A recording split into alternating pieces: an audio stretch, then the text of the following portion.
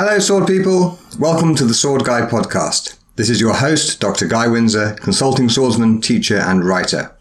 Join me for interviews with historical fencing instructors and experts from a wide range of related disciplines as we discuss swords, history, training, and bringing the joy of historical martial arts into our modern lives.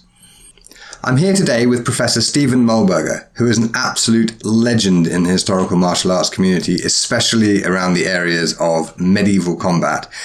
And he's also a 50-year veteran of the SCA. His books are foundationally important for anyone who is studying medieval martial arts, and they include Deeds of Arms, Jousts and Tournaments, Formal Combats in the 14th Century, Royal Jousts, Murder, Rape and Treason, Judicial Combats in the Late Middle Ages, and all sorts of other titles too. He's an extraordinary book-producing machine. I should also mention that we had a couple of technical issues with this show. Firstly, we had connectivity issues with the internet, so I prefer to focus on the miracle of the fact that he's in his house in Canada and I'm in my house in Ipswich and we can still actually have a conversation, rather than the fact that the conversation isn't seamlessly perfect. So because of the delays in audio getting from one side of the Atlantic to the other, sometimes the conversation is a bit disjointed, so we don't hear each other's answers or questions or what have you. We have done what we can to tidy it up, and many thanks to Gethin Edwards, audio engineer supremo, for his help cleaning things up. But there are still some, well, you'll hear it in the recording. Also, Professor Muhlberger has Parkinson's disease, which means it sometimes interferes with his speech and occasionally interferes with his ability to find a word. So just bear that in mind as you're listening. So, without further ado, Steve, welcome to the show. I'm glad to be here. So, whereabouts in the world are you? I live in Windsor, Ontario, which is right across the river from Detroit. Well, I have to approve of anybody living in a place called Windsor. Yes, I think it's quite remarkable.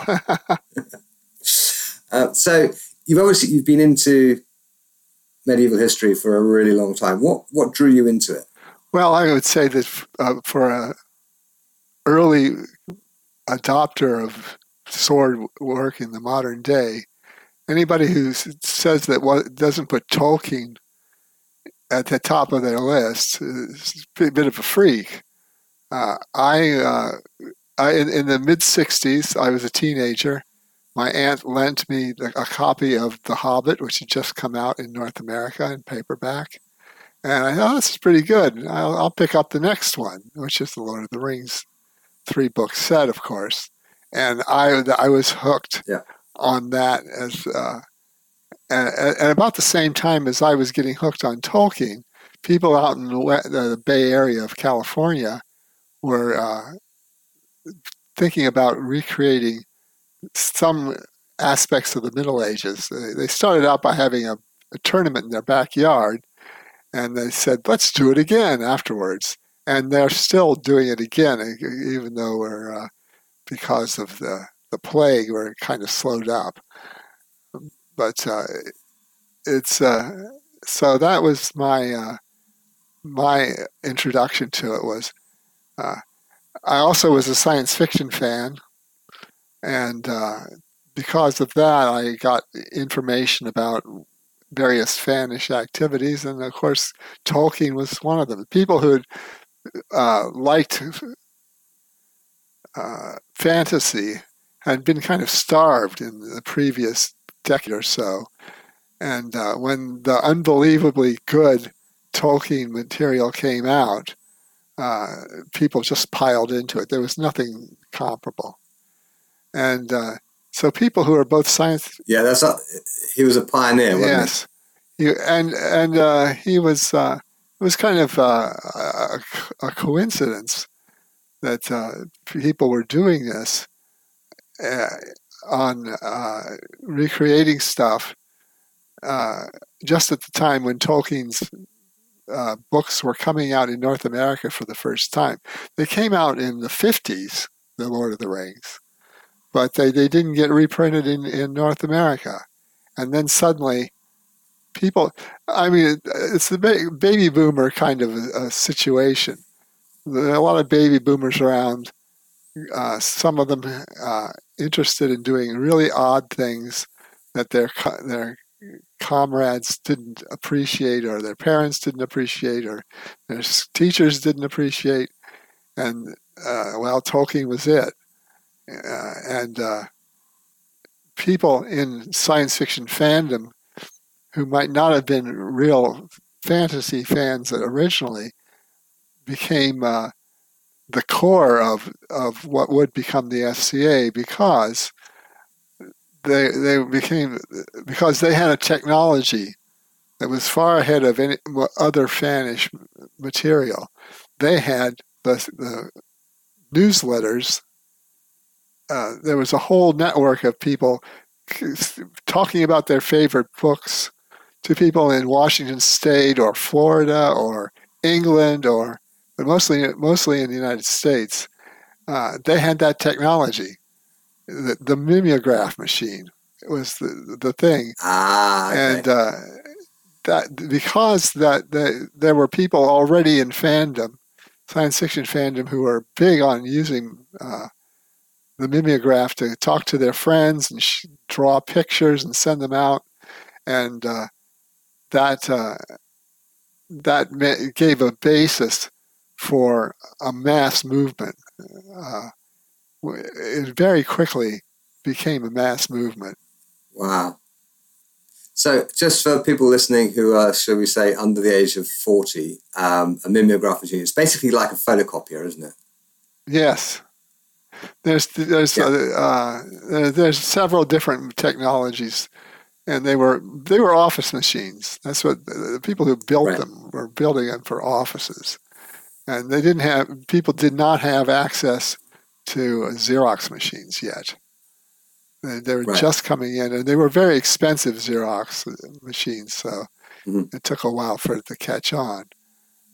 But there it was. If people were interested in talking to people in Nevada who happened to share their love for this rather eccentric book or set of books, it was possible to do it without breaking your bank. So the birth of the SCA and its spread is basically down to the technology of being able to produce newsletters cheaply. Absolutely. Wow. Absolutely. It was difficult. That's actually, it wasn't easy to communicate even with the machines. Sure. It was, people, okay, let's say somebody my age at that time, 1966, I got hold of the books, and I got hold of newsletters from various Spanish organizations, and it was not cheap to take part even on that level. Right. People were, we think, looking back on it, boy, we really were privileged to live in we were lucky to have money in our pockets to spend on things like this, but we didn't have a lot of money. First class stamp in the United States was, I believe, 3 cents at that point, and went on up to 5 cents. And if you had 40 people on your mailing list, you might have to scrape along. Even we're not talking about people who are poor here by no means are they poor. An economic situation later on, in fairly short order, people were able to afford more. But again, it was an eccentric bunch of people doing odd stuff with oddball tools. The situation of economics was good enough that by the early 70s, there really were a lot of people who were interested in the SCA. Now, let me explain how I ran into the SCA. Sure. I went to a World Science Fiction Convention in New York in 1967. I went to university at Michigan State in 1968. I already knew about the SCA. I wasn't necessarily all that interested. I was interested in the books. I was interested in Middle Earth. So I say one of the first days I was on campus in 1968, my first year at university, I was walking down a hallway, and there was a poster on the wall, and it said Bilbo's birthday party. Oh my God! Because and I said, "Oh my God, this is fabulous!" And I went back to my dorm, and I talked to the other Tolkien fan that I'd run into so far. He couldn't convince him to take a chance on these people, but I went. There was a meeting. A bunch of people got together, none of whom I knew, and we walked off from that area, gathering area, to a woods area right off the campus, very close actually. So we were walking at early evening. Eventually, at night, somebody had set up a circle with fires to be lit, and then the people who were there mostly knew each other from the previous year, and they are a very creative bunch, and they started singing songs of Middle Earth. Oh wow! And it was unbelievable. I was absolutely in heaven. Now the thing is that this did not transfer into fighting or the SCA or any of this stuff. Some people knew about the SCA. Two people who were at that Bilbo's birthday party had actually been in Berkeley at the beginning of September the same year, going to the World Science Fiction Convention where there was a tournament. Oh wow! And people from all over North America had the chance, if they were the kind of people who would go to a convention, they had the chance to see it how it was done. They all have probably heard of it vaguely. Oh, they had a tournament. Wow, that's great. Maybe we could do one. No, probably not. But the people but after the Berkeley convention of that year, a bunch of people went home to Winnipeg. That's one place they went. Phoenix, New York, Boston, and said to their friends, "We've got to do this." And their friends said, "Maybe. I'd rather read this book that I just got of so and so. Probably a science fiction book and not even a fantasy book." But eventually, people like the group of people at Michigan State that I was part of started talking to each other, and the idea soaked in. So what happened was in Halloween of that year, we university students went out dressed as various science fiction or fantasy characters, and it turned out that every single person who showed up to that Halloween gathering was in a sword and shield costume. Tolkien, Conan, various things. And then people said, "Hey, this really could be fun," because they weren't just hearing stories of how I got to go to California. They were seeing a bunch of people like themselves that they reasonably liked already. And they said, "Okay, let's do it." And so this was happening in Chicago at about the same time. This was happening in Baltimore area about the same time. There were small groups of people getting together, seeing whether it was practical and fun to do something of this sort. Let's do it again. That's a very common cry. Well, yeah. Any place they actually did it, it caught on. Right. Yeah, sometimes getting people just to show up and try it is the hard part, because as soon as they pick up a weapon, they just melt into it.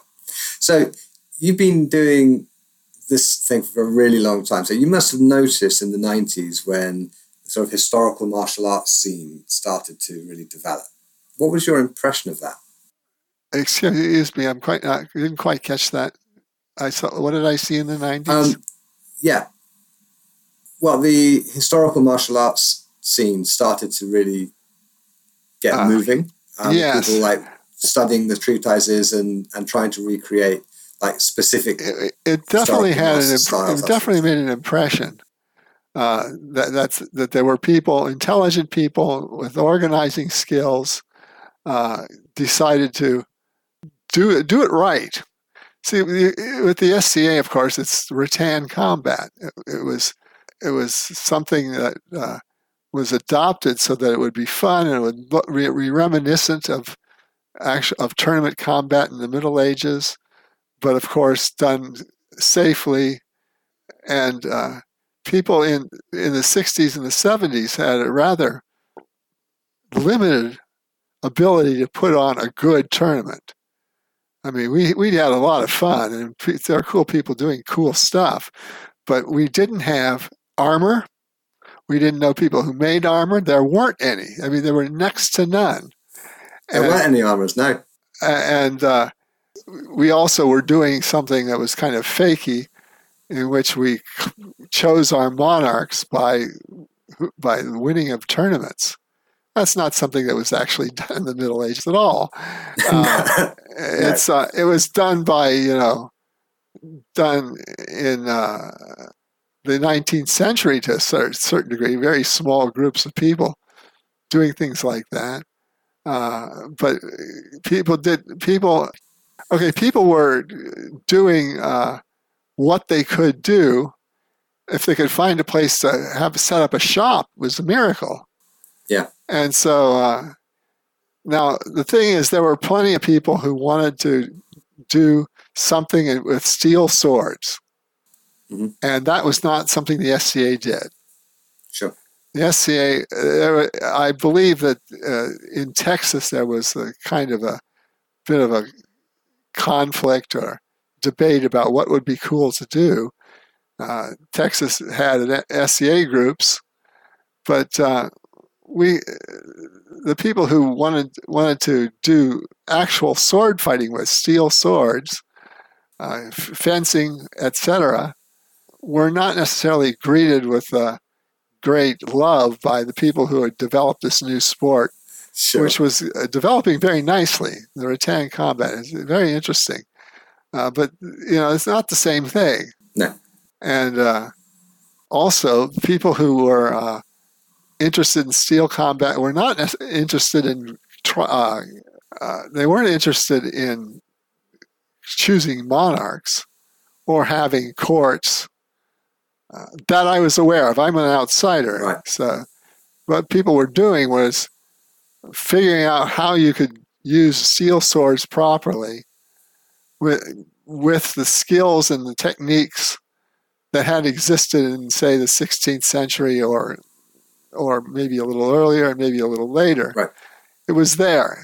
Not a lot of it, but it was there. And so they were going to be, the framework was going to be completely different. And so I think there was a bit of a conflict because everybody could have their own opinion about whether you're wasting your time or not doing this other stuff, whatever the other stuff was.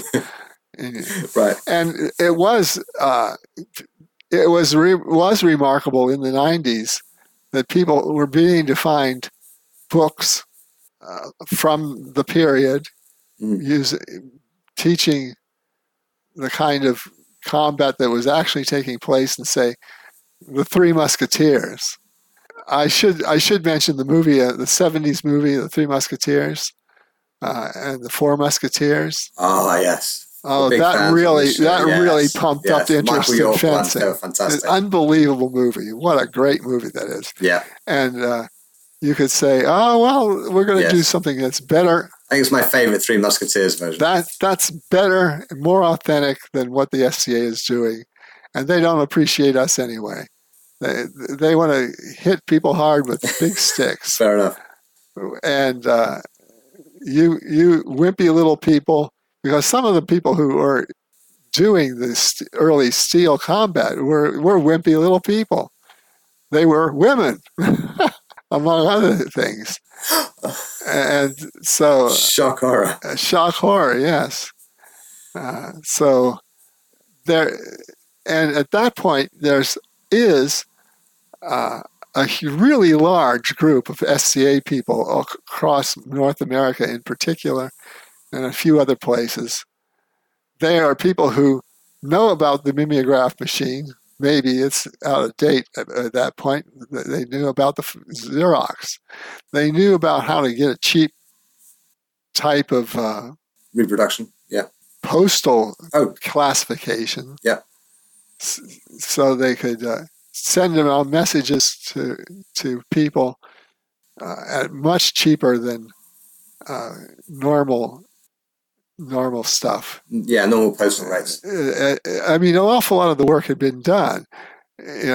What the people who are getting into historical combat was quite different, but some of the things that tools they were using to create an alternate version of combat were already there. The people had been chroniclers of kingdoms, sitting on newsletters. Some of those people were fencers. Yeah, there were some of those people, whatever category or activity you want to talk about, were people who had helped run the SCA already.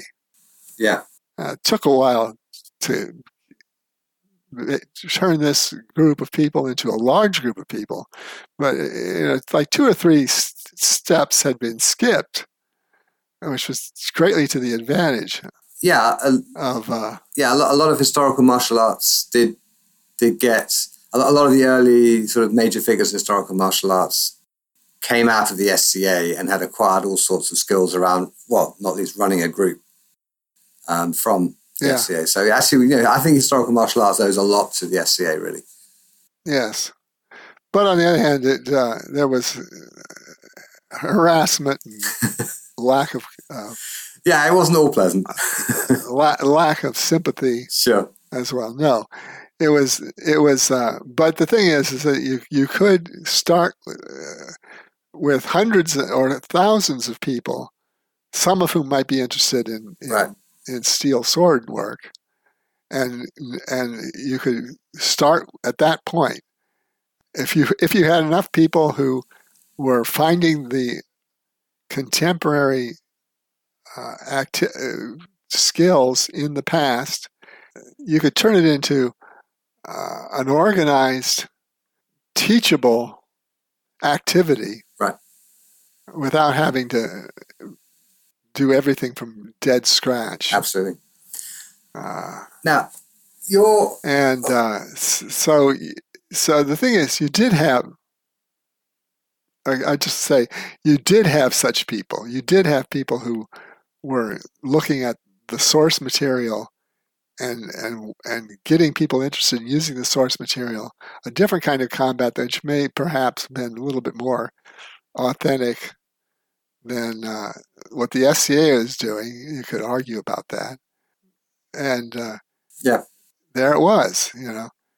There were smart people involved in the steel. There had been smart people in the SCA as well, but you need a different kind of smarts, really. SCA people, not all that interested in reading books about the Middle Ages to create. Well, I'm Go ahead. I'm not disputing your memory of what it was like in the 70s and 80s. These days, there are a lot of really good historians in the SCA. Yes. So I think the kind of the two communities have learned a lot from each other. Yes, absolutely. We've got some of our best experts in various fields are SCA people now. But my recollection in the 90s was there was those loonies who like clothes and whacking each other with sticks over there doing their thing, and there's us loonies who like putting on fencing masks and poking each other with steel rods. Yes, in a historically authentic manner, as far as we could figure out in this camp, and they were kind of maybe unnecessarily separated. I think actually the separation was necessary. Okay, you couldn't dismantle what the SCA had created for its own culture, and take up something completely different. You couldn't do that. You would get people angry and nothing would result. So the thing is, they kept, in a number of places, they kept the distance, well enough. And if people were interested in doing one or both of these activities, I'm talking about sword work, it was possible to do that. Big advantage. Sometimes problematic, but a big advantage. Okay, now you're best known in the historical martial arts world as an expert on the context of knightly combat, so the judicial duel, deeds of arms, and so on. And obviously, everyone listening should just go off and read all of your books on the subject. But how would you categorize the most or describe the most important context for a knightly combat in, say, the 14th century? Oh, what if you were going?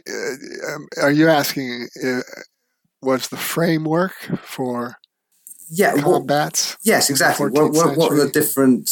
I mean, one of the things we have to figure out. What were they trying to do? Yeah. One of the things we have to figure out when looking at, say, for example, Fiore, we have to figure out what actual context is this art supposed to work in.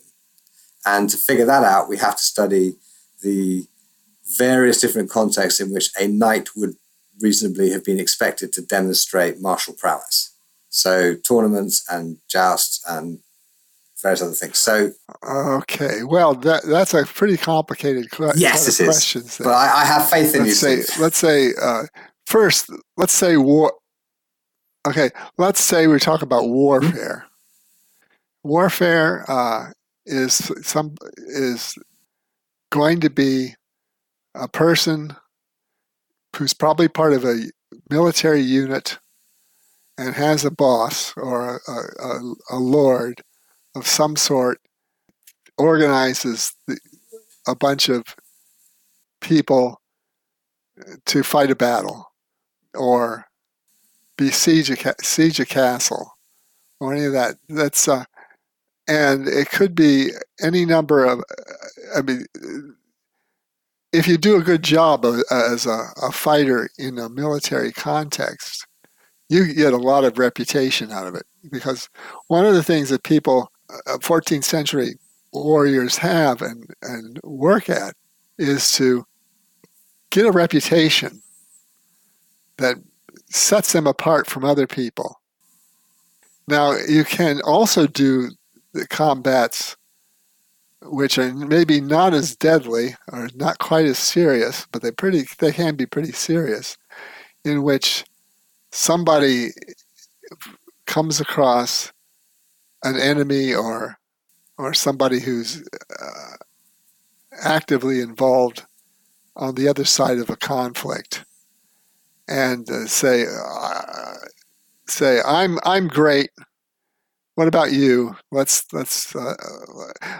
me give you one of the ones. I'm sure you've read this story because it's in the book Deeds of Arms, my book Deeds of Arms.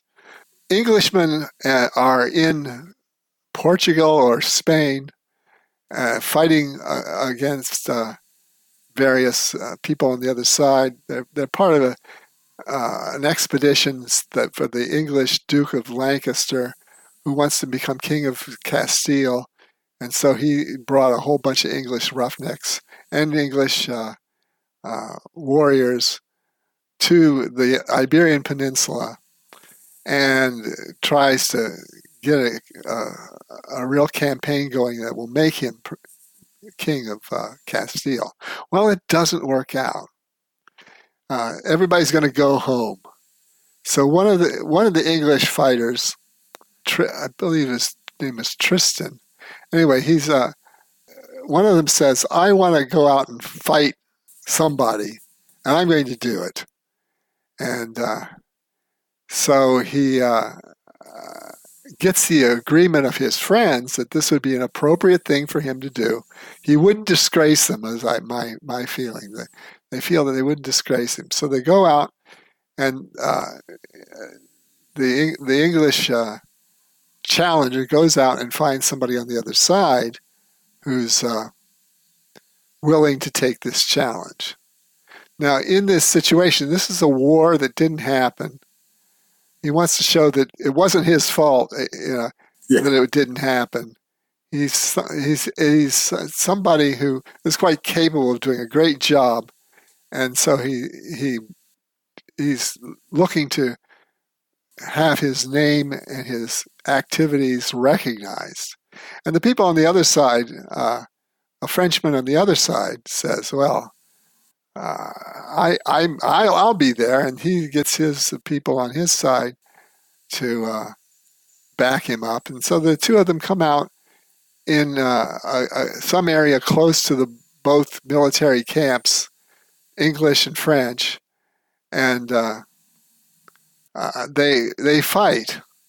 They fight not necessarily with deadly intent, but they're going to show the people on the other side and their friends that they are worthy warriors, people you want to have on your side, people who are on their side, and who's on both the Frenchman and the Englishman want to show their quality.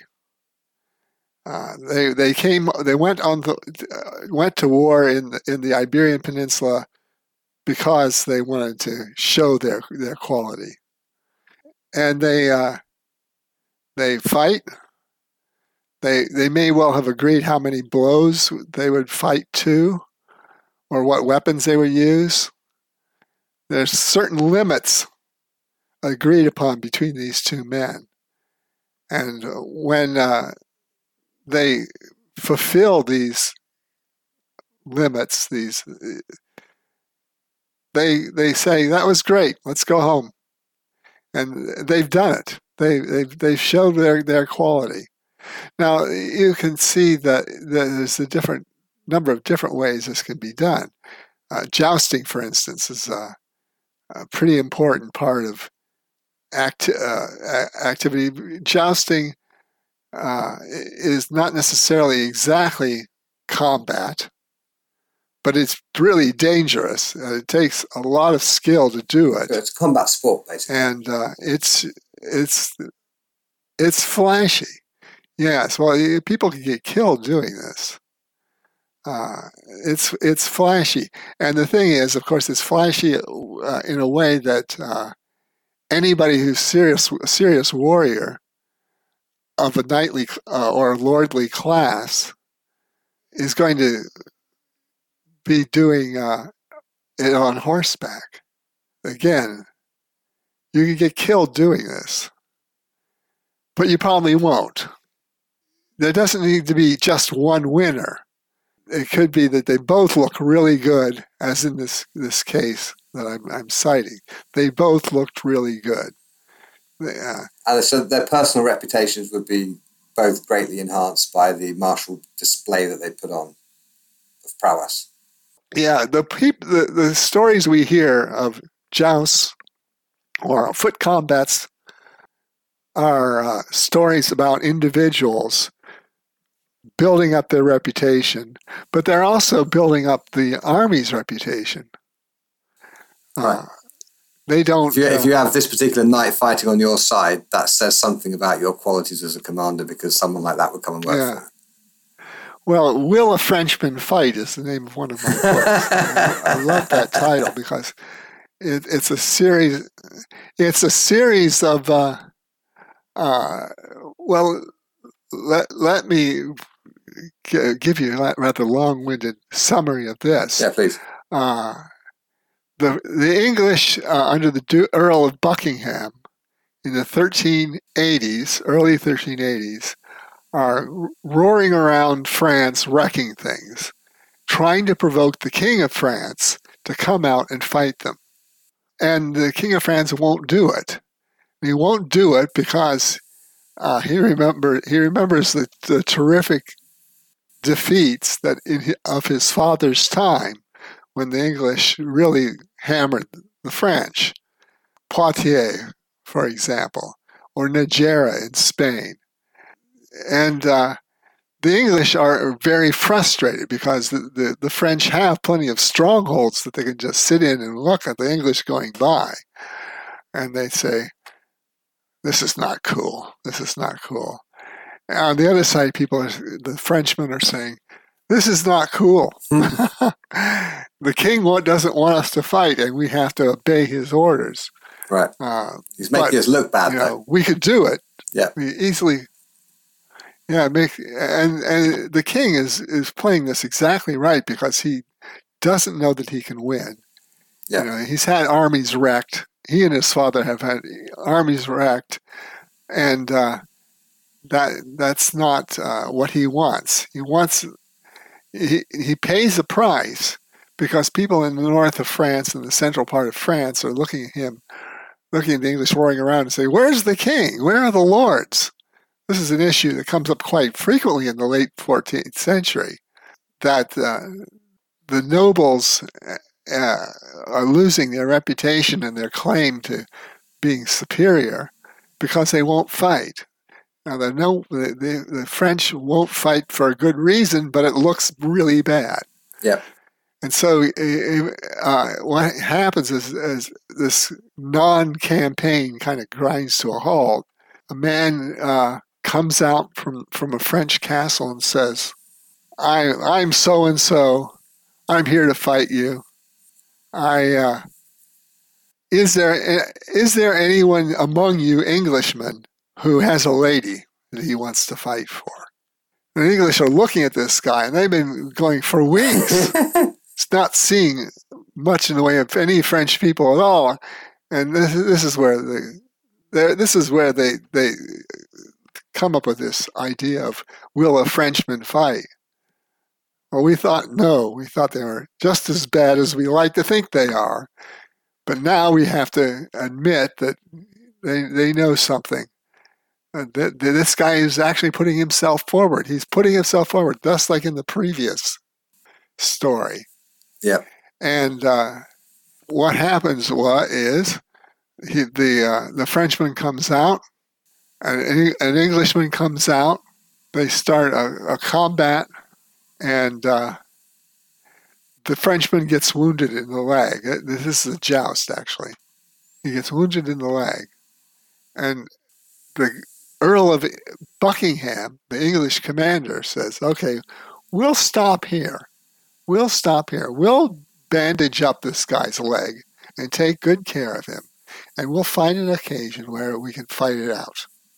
The Frenchman is sort of handed over to the English army, and he says, oh my God, essentially. He says, OMG, because he might not ever come back from being held in English captivity.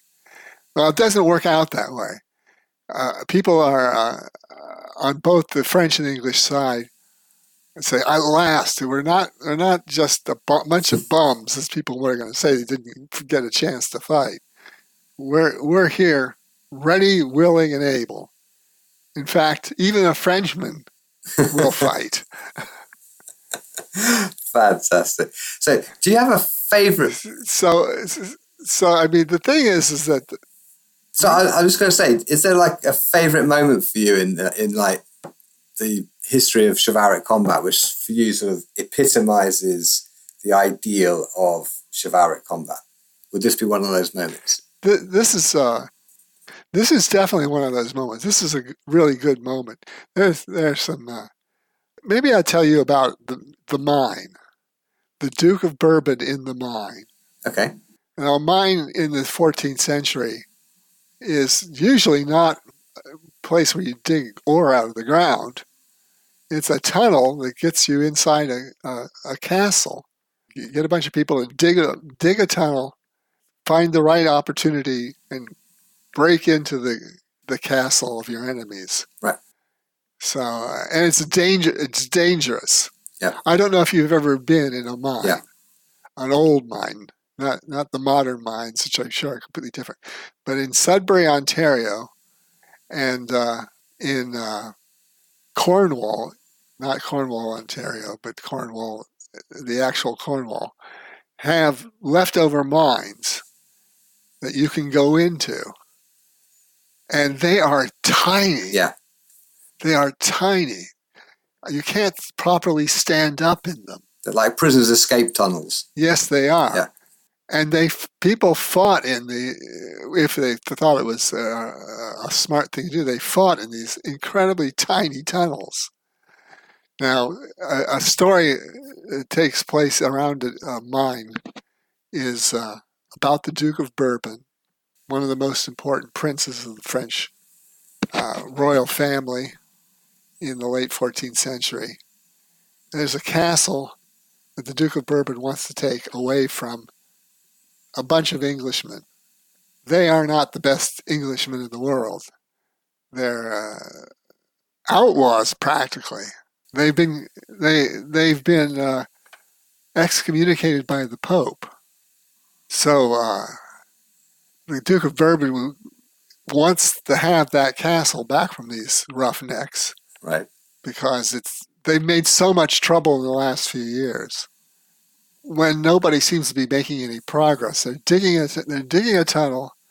They're not making much progress. And the Duke says, okay, I'm going to do something about this. I'm fed up with this. These bad guys got to go. And so he gets into his armor. He gets one of his retainers into some armor.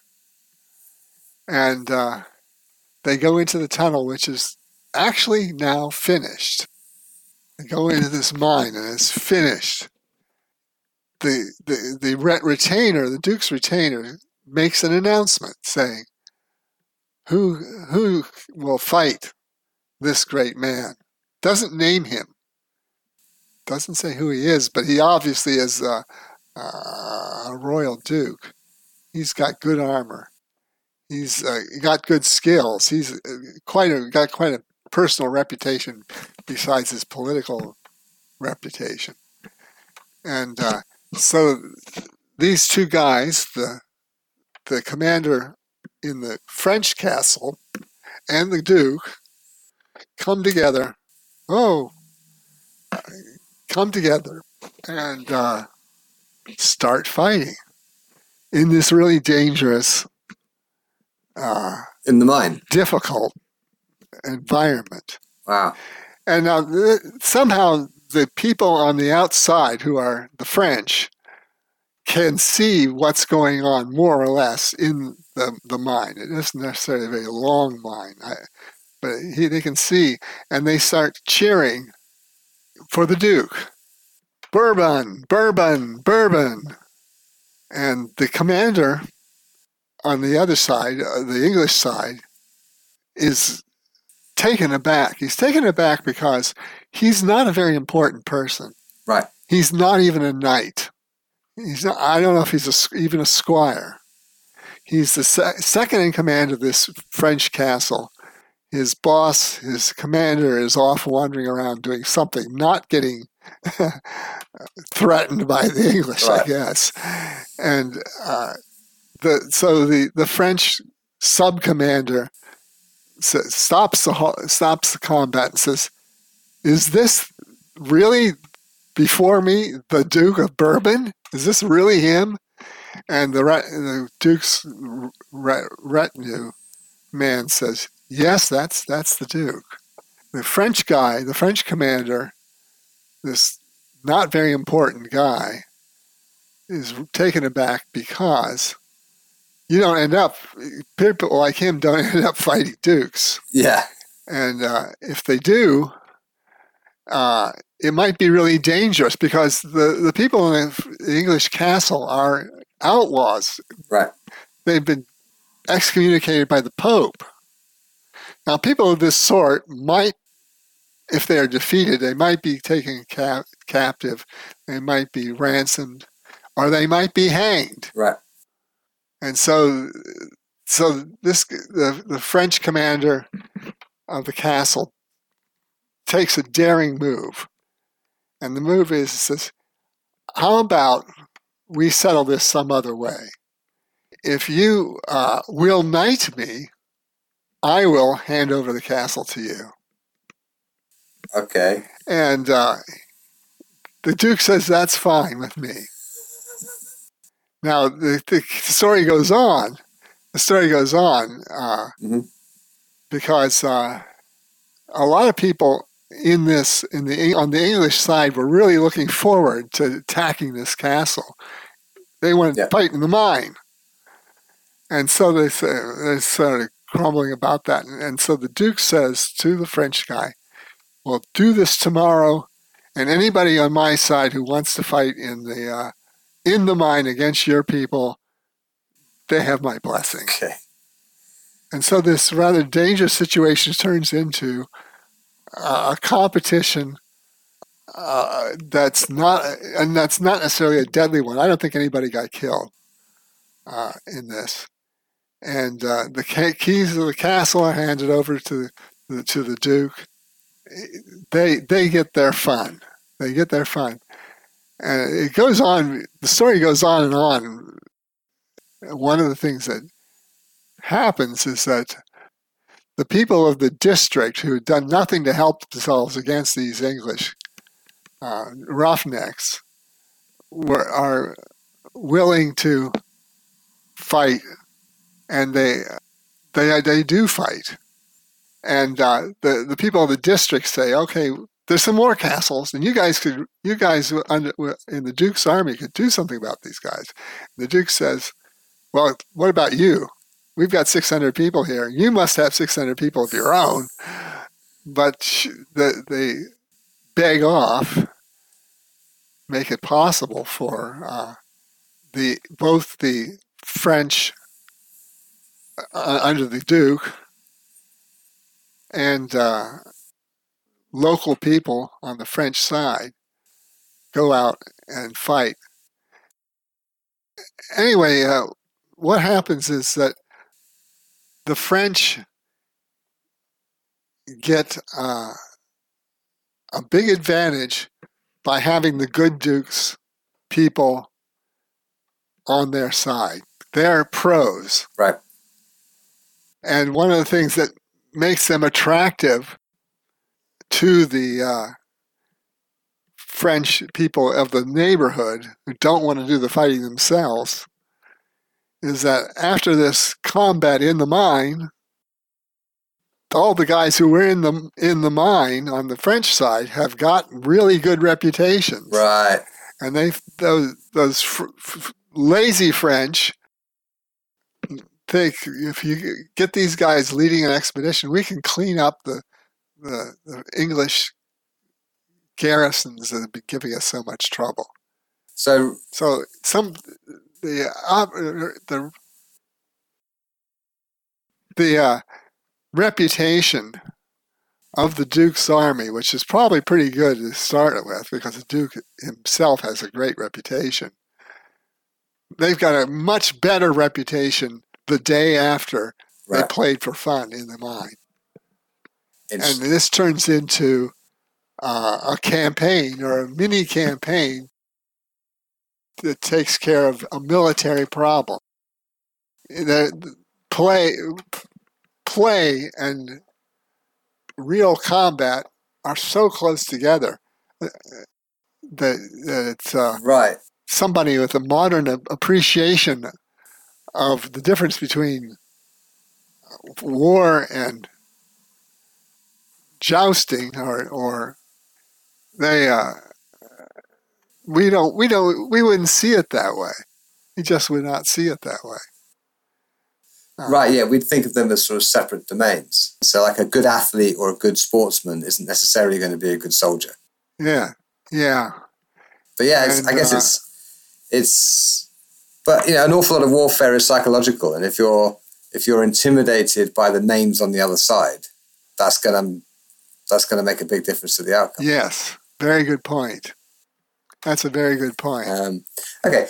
Now, whenever I get a proper historian on the show, I always ask them, because a lot of people doing historical martial arts are not trained historians. Some of them are engineers, some of them are computer programmers, some are lorry drivers, some are nurses, whatever. We have a huge range of sort of types of people who practice historical martial arts. So whenever I get a professional historian on, I always ask them, what advice would they give to historical martial artists who are not trained historians, how to go about the historical side of historical martial arts more effectively?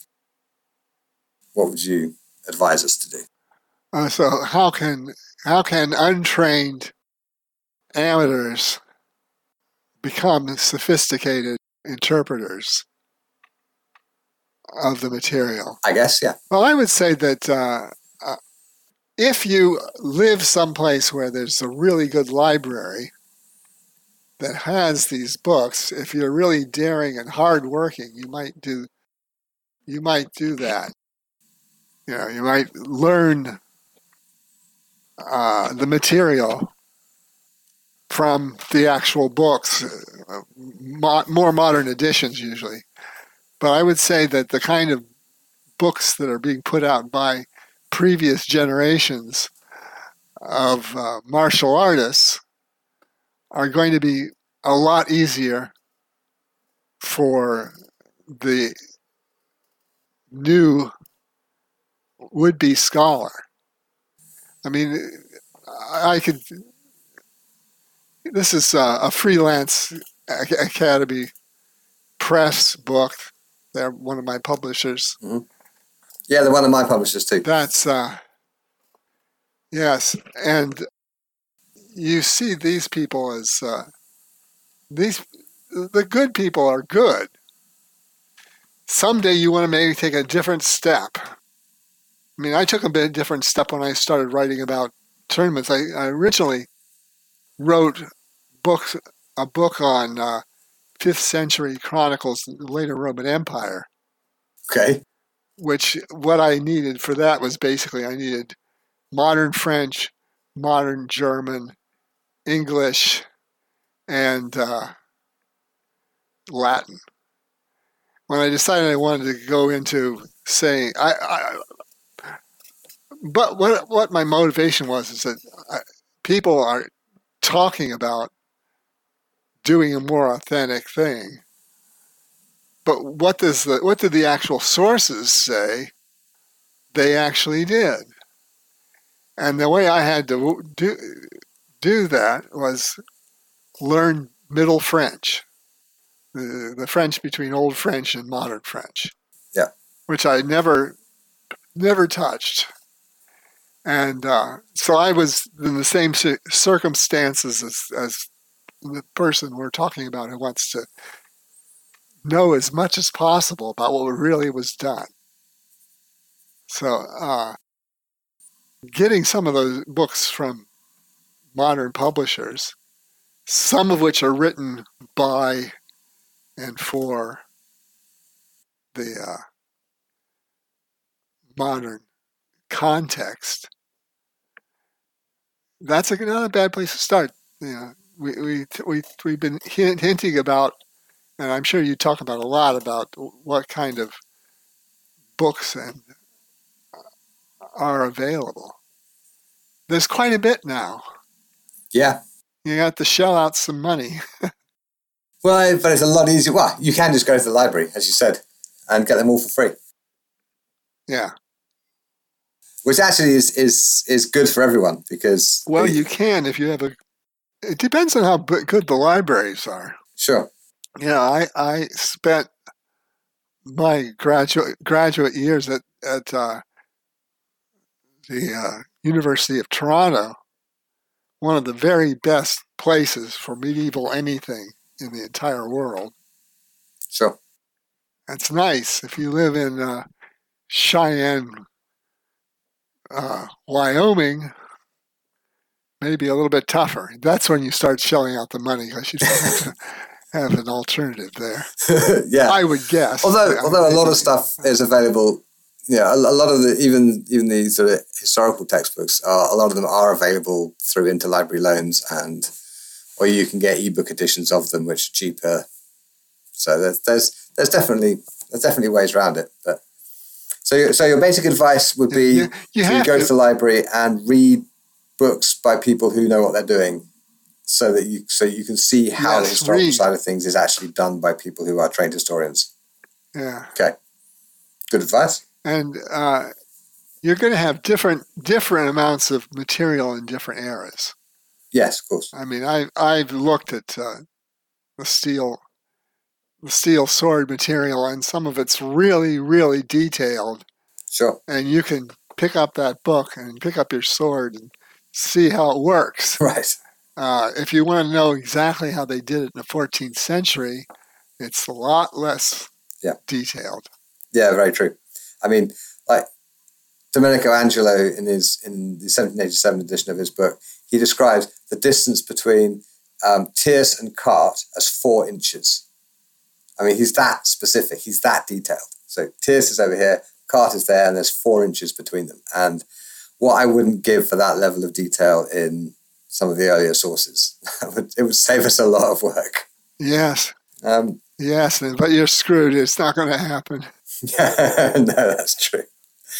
Now, actually, one thing I was wanting to ask you about, Steve, is most folk in the historical sword fighting world know about your work on medieval combat. How could they not? But they might not be familiar with your work on democracy as a historical phenomenon. So, would you like to just well, I mean, the last few years in American history might have been very interesting for a student of democracy. Yes, that's for sure. Without getting into politics, what are your thoughts on democracy? Well, I got interested in doing something about the history of democracy because I had a friend, and I still do have a friend, named Phil Payne, co-author of my most important thing on democracy. And we talked about, in the 70s, we talked about democracy a lot. And what we mostly said was that the analysis of the history of democracy was pretty poor stuff. Sure. One of the most important analyses of the history of democracy was you start out with the Greeks. They did some really interesting stuff. It faded away, and then later on, in what's coming up to modern times, you have people continuing on from those Greek ideas. And then you end up with democracy as a modern reality. But it's Greeks, early modern. And the idea is that those people in the distant past who created a sort of democracy, they were special, and a special culture that generated the possibility of more modern democracy. And everybody else was out of the picture. And we didn't buy that. Phil Payne and I did not buy that. It does seem unlikely, doesn't it? Well, I mean, the thing is that it's really a good idea to read the Greek material. It's not very convincing as an actual model of democracy that would be worked on it. It's not a great foundation. And it's, I'm not putting down the Greeks, but I'm saying that they weren't magic. Right. And they weren't magic. Now, in 1989, the two of us started thinking, well, what is a sensible framework for appreciating the place of democracy in world history?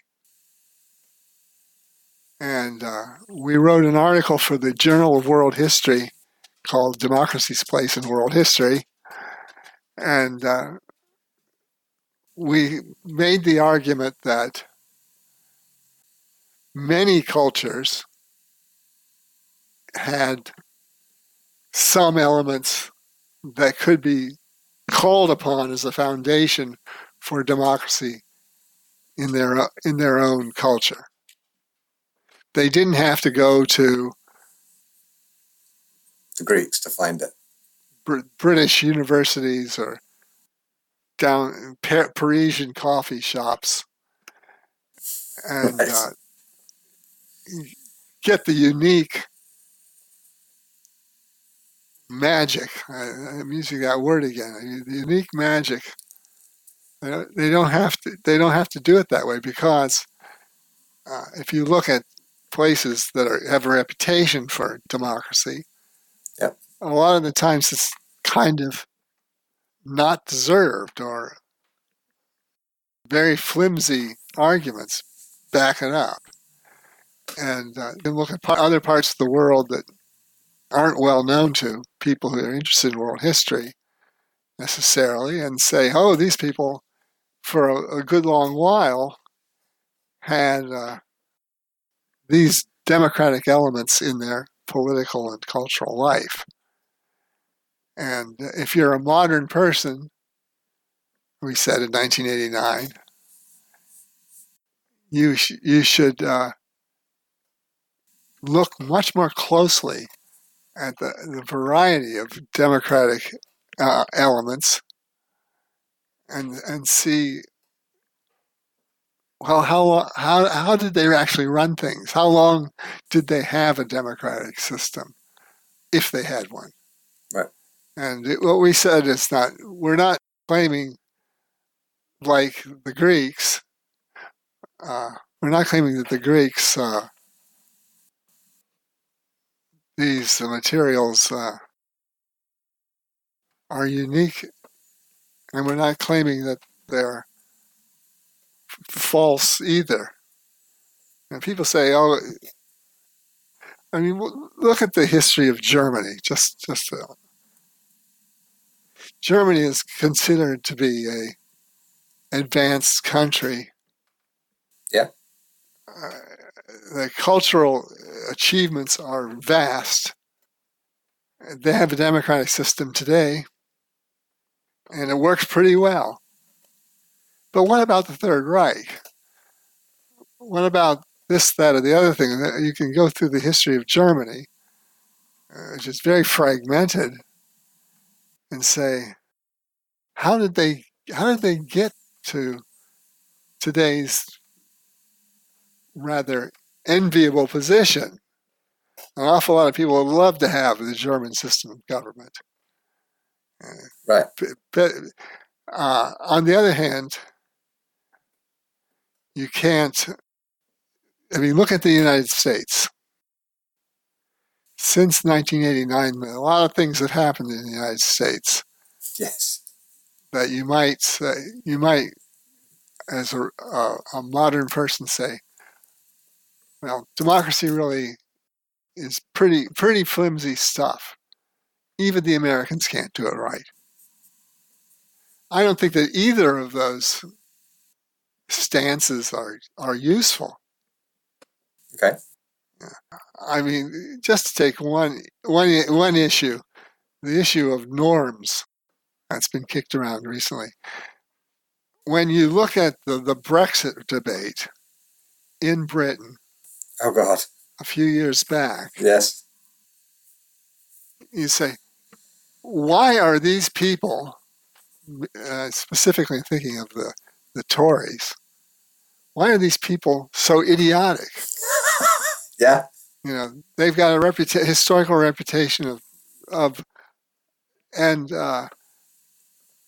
one of the things is that you have a certain ruling class in Britain, or with some competitive would-be ruling classes. Sure. And people take it for granted that the Brits will come up with a fairly sensible way of doing things. But then Brexit comes along. And these people are all going insane. Yes. You know, people who have the right school, went to the right school and have the right accent, can't do anything right. And, well... That's a pretty fair summation of Boris Johnson's government. Yes, and the two previous... Right school, right accent, can't do anything right. And of course, the United States is so close to losing everything. And it isn't necessarily happened yet. It's not necessarily, we're not out of the woods. I would agree, yeah. With the United States. The history of the United States, the political history of the United States, is very important to the history of world democracy. But you can't rely on big generalizations. Is Roger Williams important or is he not important? I don't know if anybody knows who Roger Williams is. I don't. He's one of the founders of Rhode Island. Oh, right. Yes, I have heard of somebody who's contemporary with the English Civil War. And the English Civil War was important in a variety of ways. But you see the people coming up with modern-sounding ideas about how politics should work in the English Civil War. And then they lose it afterwards. But that doesn't mean that the existence of William Penn or the generals who got together at the Putney debates in London and said, everybody should have a vote. You guys are fighting the king, okay. We'll continue to fight the king, but let's not just go back, pretend we can go back at some other time and do it. I mean, you see this in connection with the United States as well. People hope it will go back to normal. Yeah. But what is normal? Is that a realistic way of looking at things? And of course, what we think of as normal now is extremely unusual in terms of world history. Yeah. Mm-hmm. Excuse me, I just want to say one last thing. Yeah, go ahead. Please. What I wanted to do with that article, and Phil wanted to do with that article, was people in, I don't know, what country shall we pick on unnecessarily? People in Bangladesh who might be dissatisfied with the way their government works, and they generally are pretty dissatisfied in Bangladesh. But they have elections. But it's not magic. It may have been, if you looked at the history of Bangladesh since the partition, I'm sure you could say this is something they got from the British. This is something they got from Gandhi or somebody else of that caliber. Or maybe not. Maybe they didn't get it that way. They may have gone to school in the elite groups. They may have gone to and read Thucydides, Plato, and any of a number of other people. Or you could look at the Roman Republic. It's not magic. It isn't magic, and you don't. Right. Yeah. Just having a democratic institutions doesn't by itself create democracy or create a working version of democracy. Huh. So one of the things that I'm happy about that article is that it's all over the place. People are reading it. If you look at academe.edu, it's getting around. Excellent. Not bad for an article written 40 years ago. Yeah. Or 32 years ago. Excellent. Okay, I do have one last question for you, Steve. And if you clearly care a lot about history and how it's taught. So if you had some gigantic budget to spend improving the public's understanding of history, how would you spend it? What would I do? Yeah. That's a very difficult. Sometimes people say people who are reforming education for to improve society. Like France is a great example of this. They started out with the idea of education and ended up with all sorts of good and bad things. People in France built institutions that specialize in various areas of importance. And they tend to bring the best people they can imagine together in these institutions. So if you think that medieval history is important to the history of France, you get the best medieval historians you find, and you put them in this institution and have them lay down the law. Yeah. Tell everybody else what's right. This is There are problems with that. Tick off some French people, I'm sure. Yeah. Okay. And I don't think that getting all the best people in one spot in Oxford, at Stanford, or any of a number of other places is necessarily the best way of going. Okay. My teaching. Most of the teaching I've done since I got my PhD has been in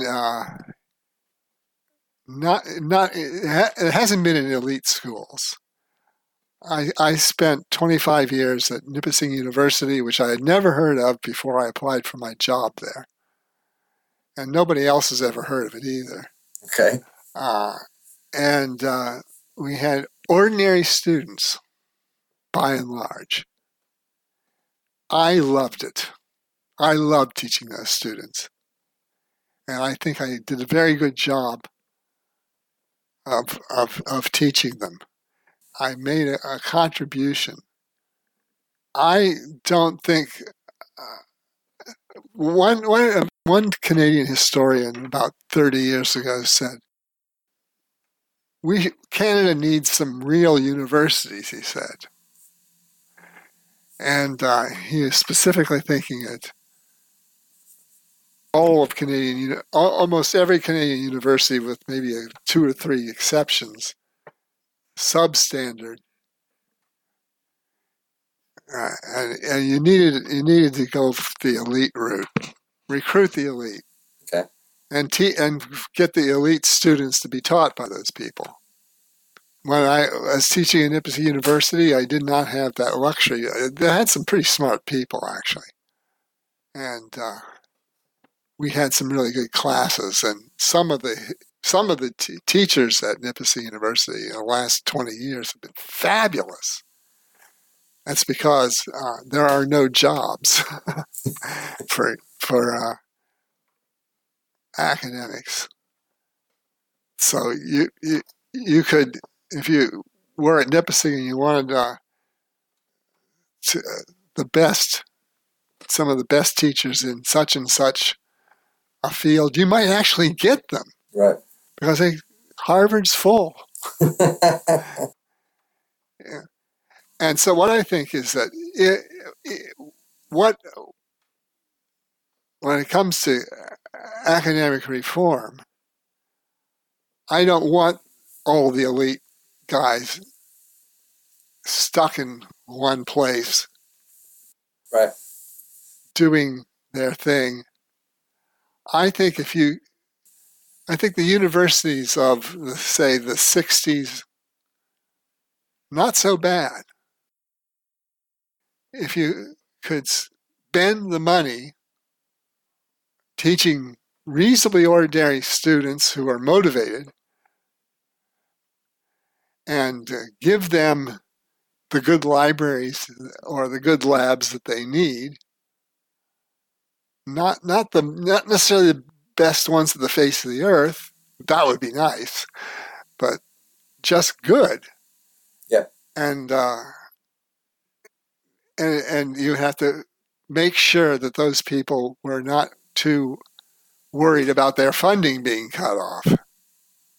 Right. The amount of the percentage of funding that people have enjoyed in recent years is pretty worrisome. Sure. So I would say I have lots of academic friends who are give stable funding to universities that attract good students, and just let them do their thing. Okay. That doesn't mean necessarily doing exactly what was done in the 60s or the 90s or now. But what has happened is that it's become much more precarious. I mean, the idea that my colleagues, some of my colleagues, and many of my colleagues at Nipissing University could teach anywhere, do research anywhere, is something that I don't think is appreciated. And it's an unfortunate situation because there will be a few people who are really good, who get special funding because the Minister of Education has a pet theory. Mm. And the people take that money and you do something really worthwhile with it. That's okay. That would be good. But we don't have to. It's not magic. I mean, don't create Fort Knox. Yeah. So your basic position is that you should rather than putting all your support behind the stars, you put it behind the general run of students, and thus create a kind of rising tide that will lift all boats. I think that would be a good idea. Well, okay. I think that if people were, you wouldn't have to have a lot of them either. I mean, if it worked, if this scheme worked, sure, there would be more of these universities built every so often, and you might end up with a really good post-secondary system. Sure. Now, there's one further thing about this, is that you can't think that it's magic. Right. And how you would make sure that people didn't start acting like it was magic and would just do the work, that would be something that you'd have to pay attention to. Do you know, that absolutely applies to historical martial arts. Yes? It's not magic. You just have to do the work. Excellent. Well, we got the right two people talking today, didn't we? Yeah, we did. Yeah, you have to do the work. Right. Brilliant. Yeah. Well, thank you very much for joining me today, Steve. That's been a real education talking to you. And nice to finally meet you. Thanks for listening. I hope you enjoyed my conversation today with Stephen Muhlberger. You can find the episode show notes, including a complete transcription, at guywindsor.net/podcast. While you are there, you can sign up to my mailing list and I'll send you a free copy of my book, Sword Fighting for Writers, Game Designers and Martial Artists. I would like to thank my patrons on Patreon for their kind support of the show. It really does help me keep the lights on and let me know that people out there are actually listening. If you would like to join us for behind-the-scenes content and to submit questions for future guests, you can do so at patreon.com/theswordguy. And if you're into swords and audio, you should definitely go along to guywindsor.net/silver, where I am producing audiobook versions of Silver's Paradoxes of Defense in both modern and original pronunciation. The previous episode included samples of those audiobooks, so you might skip back and have a listen to that if you're interested. or just go straight to guywindsor.net/silver, which will take you to the crowdfunding campaign that is currently running. We hit our goal in under 24 hours, so there's clearly other people like you out there, but the more money we raise, the more possible it becomes to produce other similar works. So go along to guywindsor.net/silver if that sounds like a good idea to you. Join us next week when I'll be talking to Claire Weems about Kunst des Funkels. I can't even pronounce it. Claire is an instructor in Vancouver, and we have a delightful chat about her school, how she runs it, neurodivergent teachers and neurodivergent students, and all sorts of other interesting things. And if you want to know what Kunst des Funkels I can't even say the damn thing, bloody German. But if you want to know what that means, then you need to tune in next week. So subscribe to the show wherever you get your podcasts from. And if you have a minute, please do rate it or even review it, telling the whole world how wonderful you think the Sword Guy podcast is. It really does help. Thanks for listening, and I will see you next week.